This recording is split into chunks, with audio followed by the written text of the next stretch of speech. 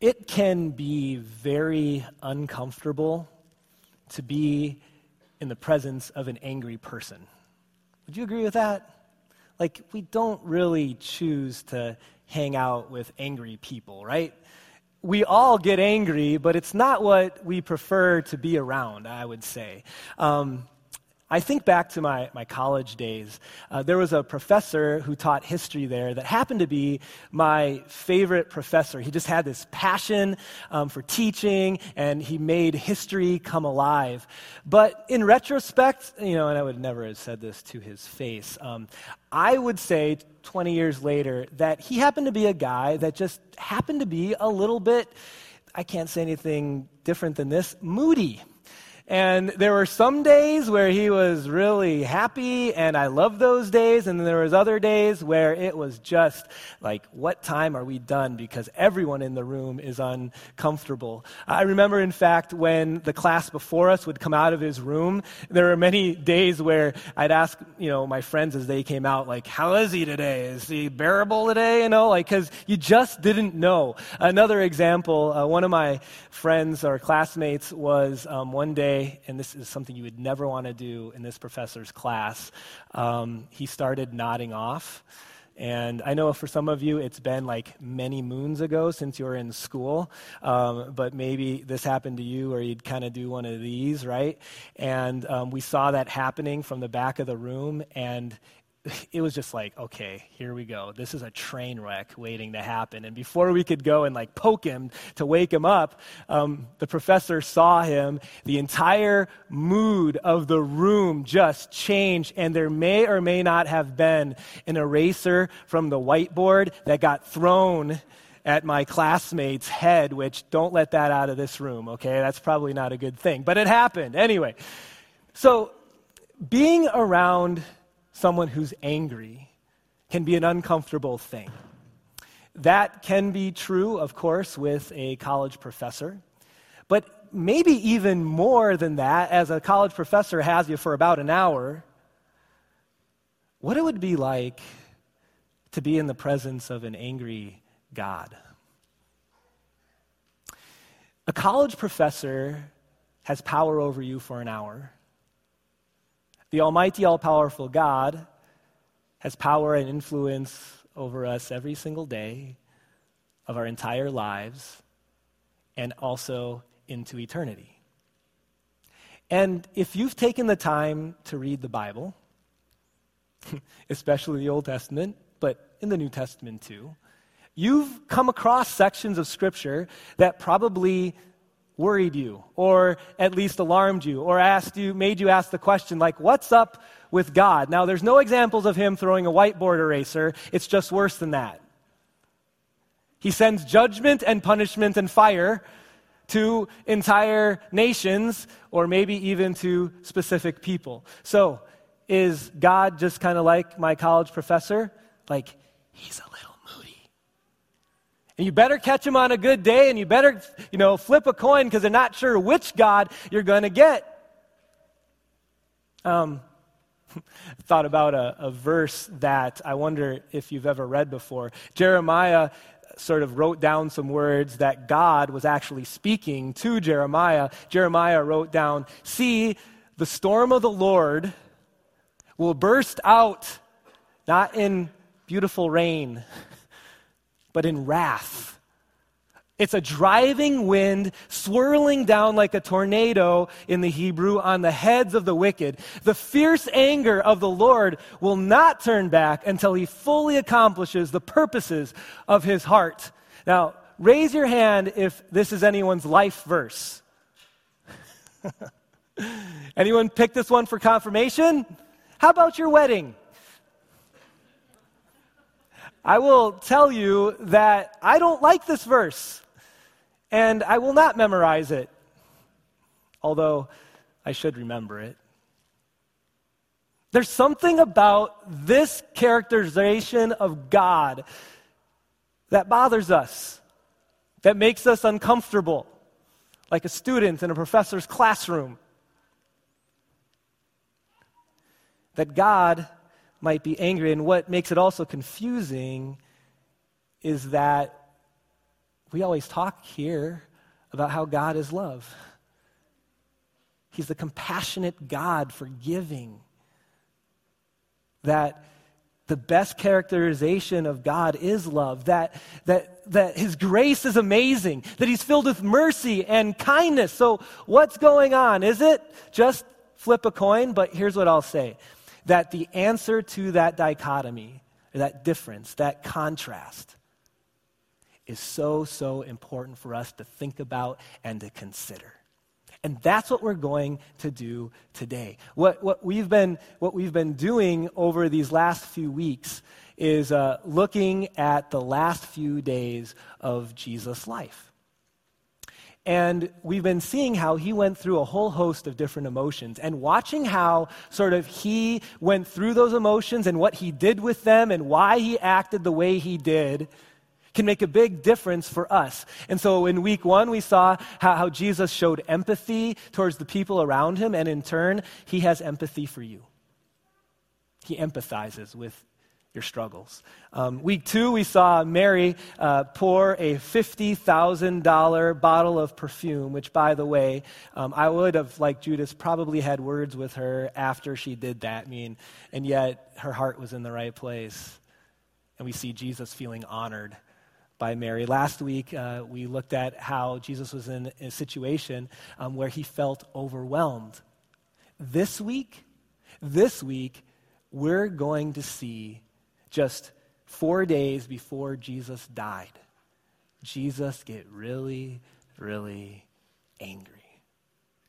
And in fact, when it comes to the events in Jesus' life that have been recorded for us, because maybe there's a different instance that we don't know about because it wasn't recorded. This is the most visibly and outwardly angry in this account that Jesus ever was. And here's why this is important for us to unpack, our first fill-in. Because your view of God, we've talked about his love and grace, his anger and his wrath. Your view of God affects how you view every detail of life. If God is the catalyst for everything, our hope, our peace, our joy, and even our living, it makes a difference in who God is and how he's interacted with us, and then how we respond and interact with our families and our spouses and our employees, and our employers, and our classmates, and on and on and on. Your view of who God is affects how you view every detail of life. And so,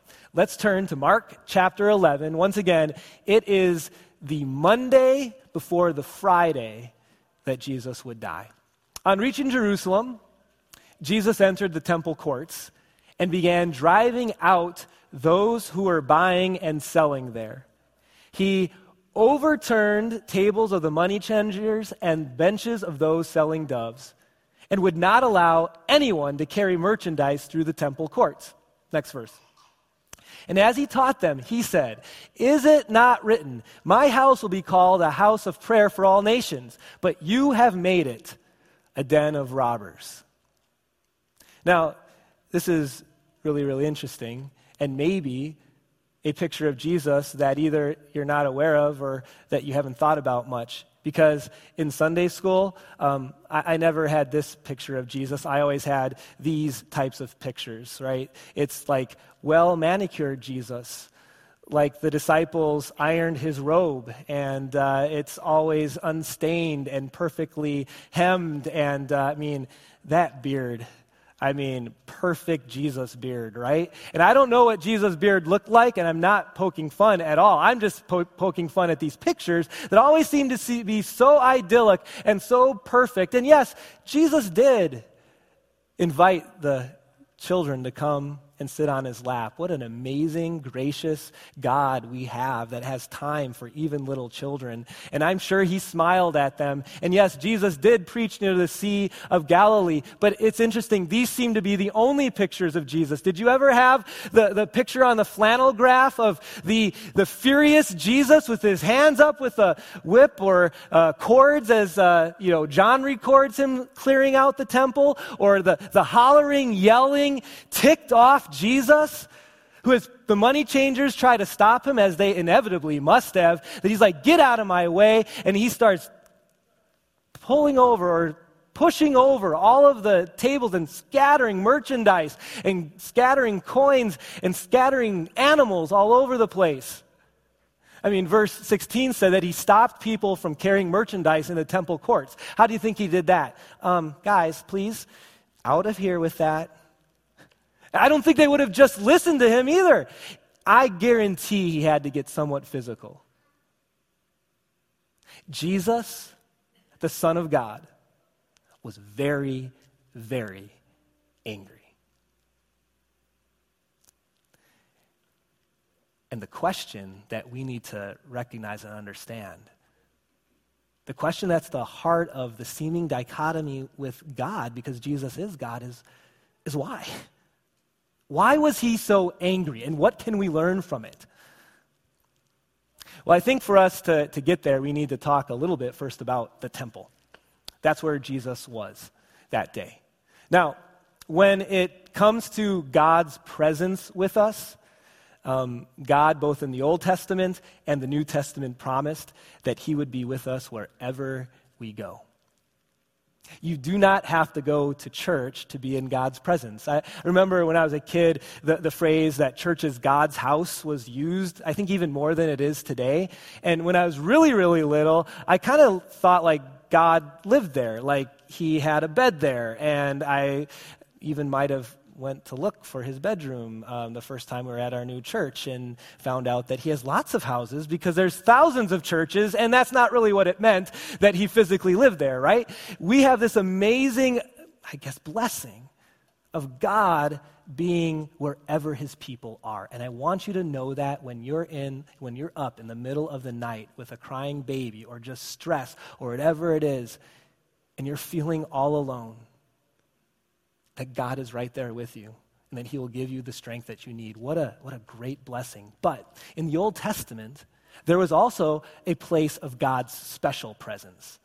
It was the temple in Jerusalem. And this middle portion here, this building, actually had a room in it called the Holy Place, or the Most Holy Place, or the Holy of Holies. And in that room was a big box overlaid in gold, called the Ark of the Covenant. And that was like the object that represented God's presence. So much so that if you went in that room, or even more so, if you touched that box when you weren't supposed to, you would die, because sinners cannot be in the presence of a holy, perfect God. There was a special presence of God, a special place in Jerusalem, and when people gathered there, they would gather for prayer, and they would gather for focusing on their relationship with God, much like you might in a church in 21st century America. There was something else they did there that we don't do anymore, which is they would bring animals, like goats and birds and lambs, and then they would actually have them killed and sacrificed and burned up on an altar, and blood would be all over the altar area, which was right there in front of the most holy place, and there would be the smell of animals and the smell of fire and lots of blood, and this was all a stark reminder of the depths of the people's sin and the need for there to be blood shed or life given in order to redeem us from that sin. This was a very special place. And so Jesus gets up on the Monday before the Friday that he would die, and they go to the temple and they walk into it. And they walk into this outer courtyard you see on either side. It was called the outer courts, or the court of the Gentiles.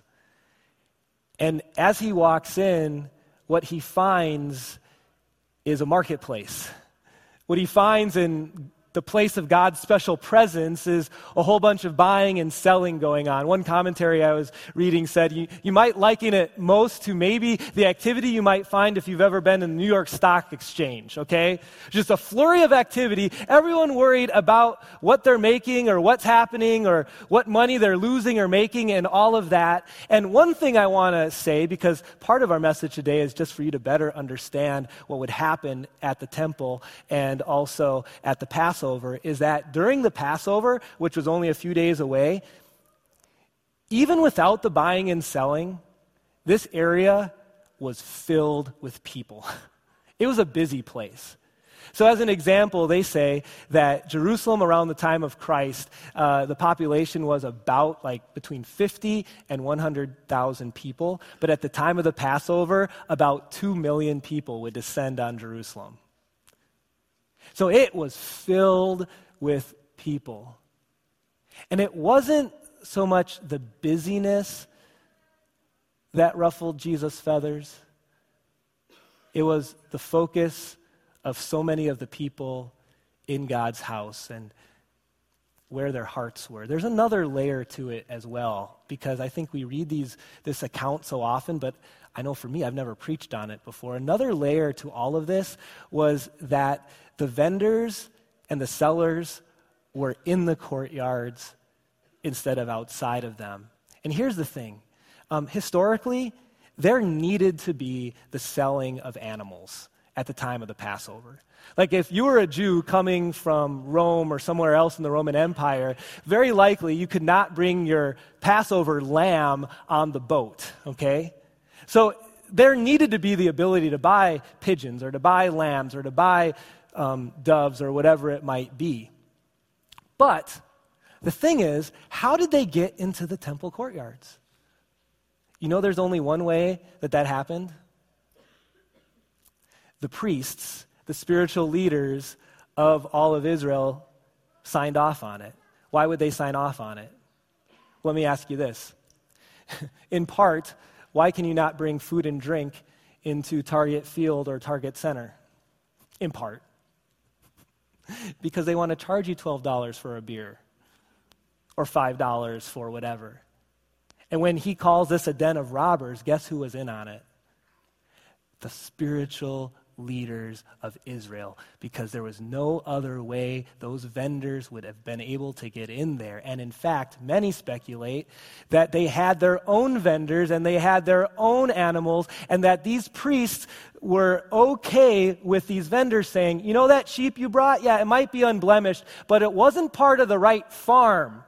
You need to buy a lamb from my farm, the priest farm. So we'll buy your lamb back from you for $5 because we know you don't want to take it all the way home, and you can buy one of these for $100 or whatever it might be, right?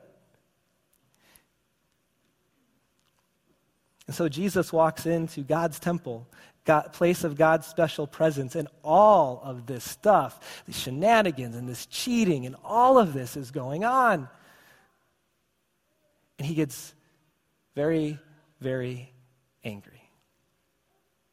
And the best way that I could kind of summarize all of this as to what makes God mad, it's our second fill-in for today, that God gets angry when something else has your heart.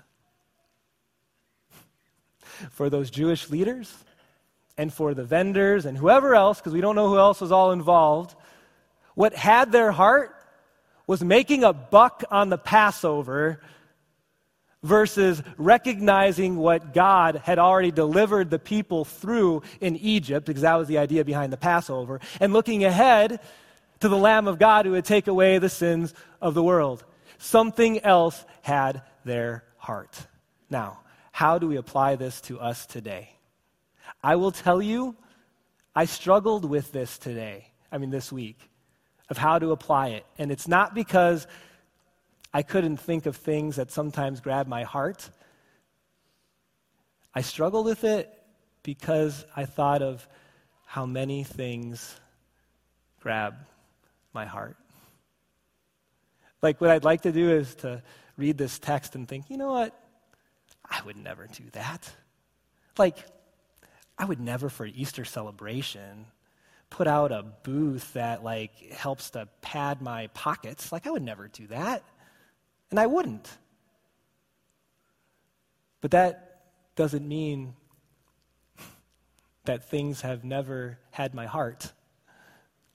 You know what's really sobering to think about is that most of the time, the things that get our heart or replace God at times in first place are not sinful things.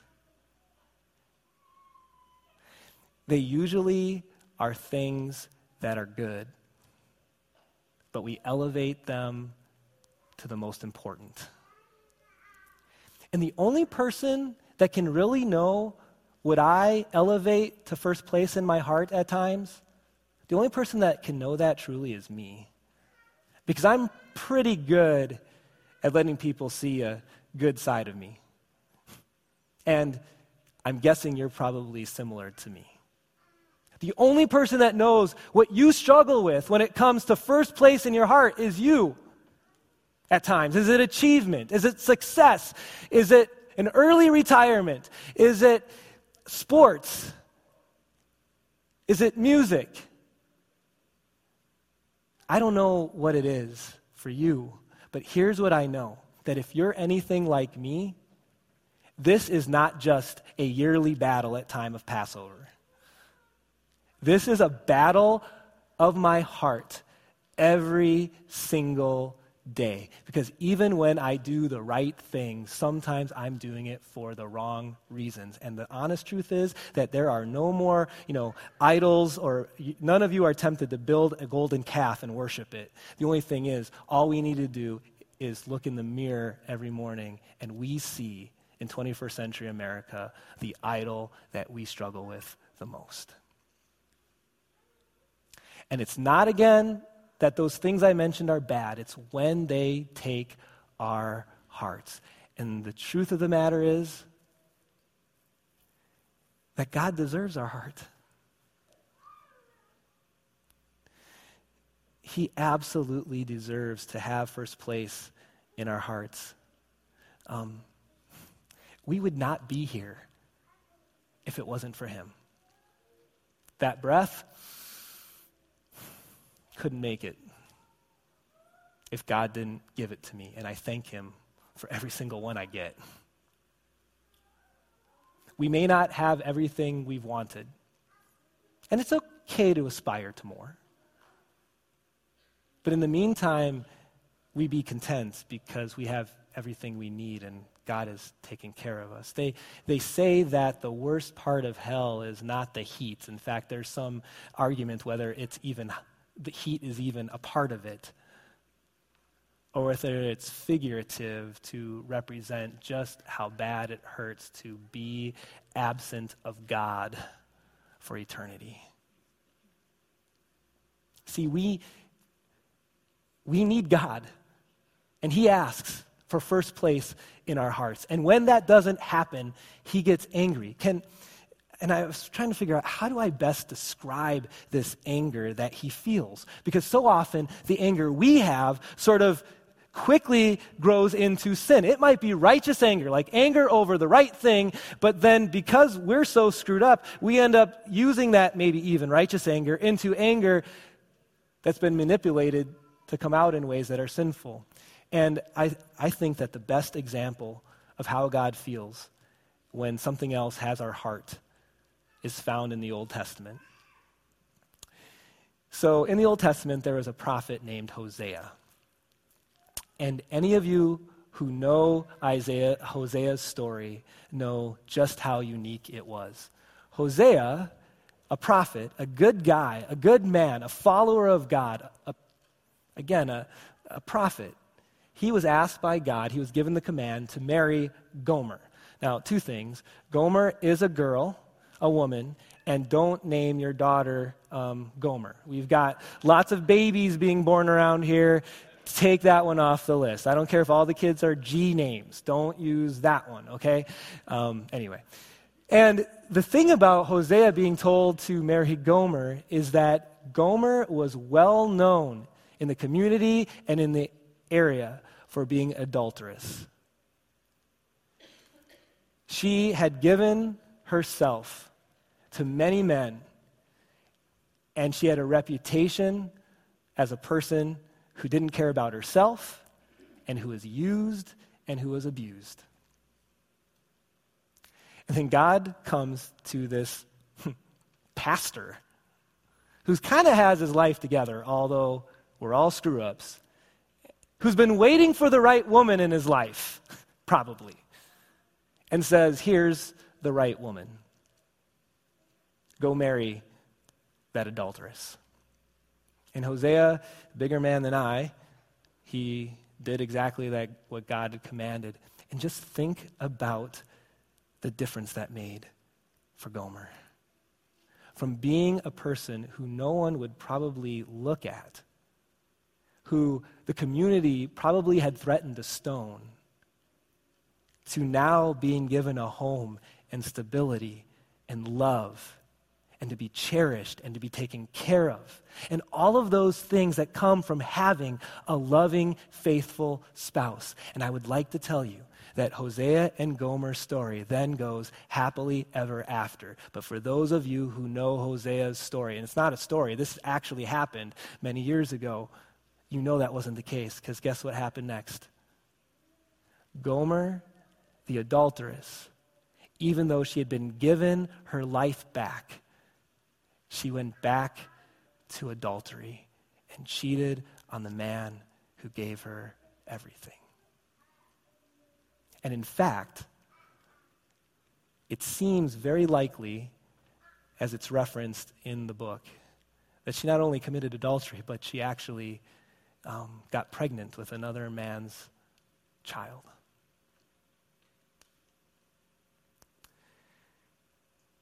And God says, that's what I feel like when we put someone else in first place in our lives. And when we, in that sense, are unfaithful and commit spiritual adultery. I cannot think of, as a married man, anything worse than that feeling. Would I feel sad? Yeah. Would I feel devastated? Yeah. Would I feel angry? Yeah.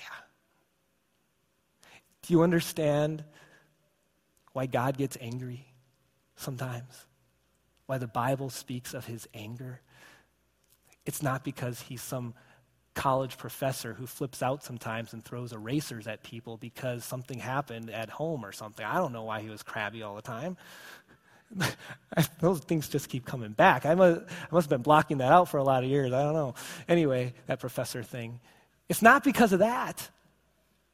Because he has every right to be angry. Because the bride he loves daily in words and actions, we commit spiritual adultery. And it devastates him because he loves us so much. Now, I think part of the reason why we have so much trouble with God's anger is, and I referenced this earlier, I think so often the anger we have devolves into hatred towards people. Like, we might have a righteous anger, but then quickly that righteous anger turns into, I hate you, or I'm not talking to you, or you're my worst enemy, and all of the righteousness that might have been there, we begin to use as an excuse to act like a jerk to people. That's not righteous anger, and that's not godly anger. But I think that's why we have a hard time with God's anger, because we just think he's mad all the time, and he's vengeful towards us. Here's our next fill-in. It says this: God never loses his temper, because anger is not a sin, but losing your temper, flying off the handle, that is, whether God does it, which he is incapable of sin, or whether we do it. God never loses his temper, and he always desires reconciliation. He is always there wanting to renew and restore that relationship. Okay, back to Hosea and Gomer for a second. After Gomer went back into her adulterous ways, got pregnant, she also ended up a slave. Poor Hosea. Guess what God asked him to do? I want you to go gather up money and go buy her back and take her back as your wife. I think I'd be looking for my first ticket out of being a prophet. I think I'm going to go do something else with my life. This is just too hard. And yet, Hosea did it, and God demonstrates how his faithfulness and love never runs out. and how he continually buys us back through what his son Jesus did on the cross, that our sin might be great and it angers our Heavenly Father, but that his grace is bigger. When Jesus walked to the temple on the Monday before the Friday that he would die, when he got up that morning with his crucifixion 4 days away, do you think there was anything on his mind? Do you think he was thinking about there's a lot going on this week, I put it lightly, and I'm going to go through hell, and I can say that because he literally did on Friday. And when he walks into the special presence of God temple, and people have prostituted themselves by giving this place over to making a buck, with all that on his mind, I am glad that I'm not the Savior of the world. Because I would have flipped out, and I would have had a temper, and I'd be like, fine, I'm not going to go through hell for these people. I may flip out enough when I promise my kids, let's go, we're going to go to the movie or something, and then I come home and things aren't perfect, and this is my anger issues that I sometimes need to deal with, right? But, little things like that we flip out about, right? Here's Jesus, and he doesn't flinch. He expresses his anger because he needs to as a holy God.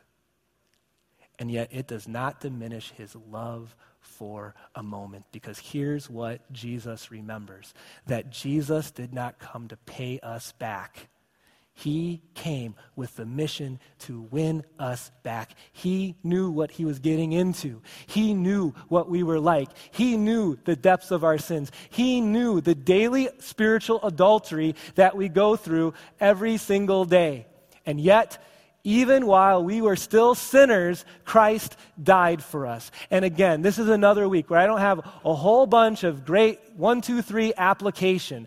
I just want you to recognize this. That it is so easy to take God's grace for granted because we think we're pretty good. When we recognize what makes God angry, every time we put something in front of him in our lives or in our hearts,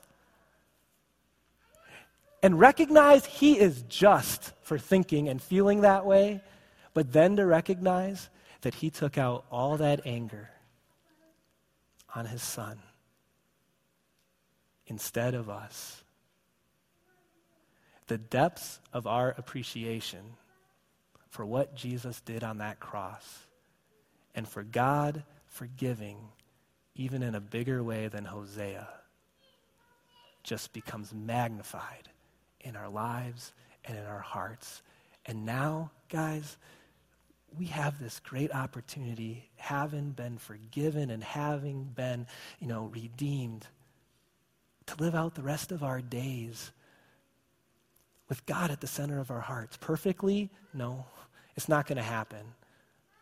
But more and more each day as we make decisions about what we're going to do or how we're going to use our time or how we're going to use our finances, all that stuff, all of it, what an awesome opportunity God has given to us, because yes, God's anger is big and it's just, but his love and his goodness is greater.